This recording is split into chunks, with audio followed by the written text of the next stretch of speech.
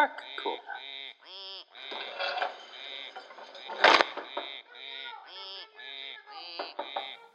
Hyperbaric oxygen therapy consists of taking an autistic person, and it's usually a child, and locking them in a large pressure chamber that looks like a big sausage.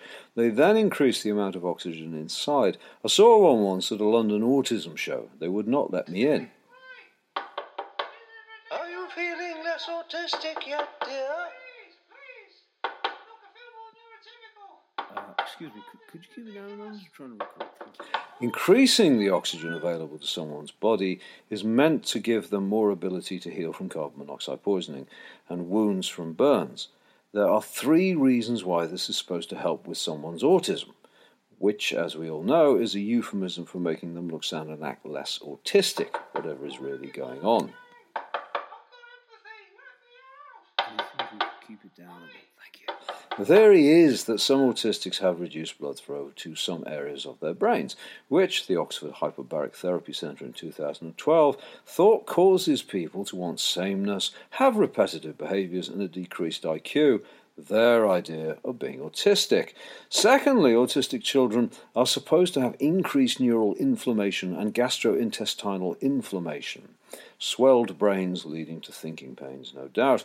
It helps with the swellings.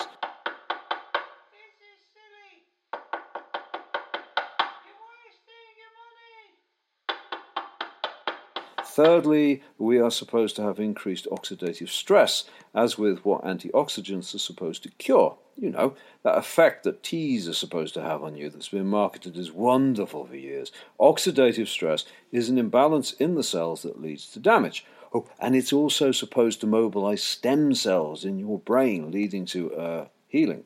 As with It's All About Your Brain Getting Better, by sitting in the thing and not whatever you do, lighting up a cigarette or any medical marijuana joints. Is the autism going yet? Are you feeling neurotypical now?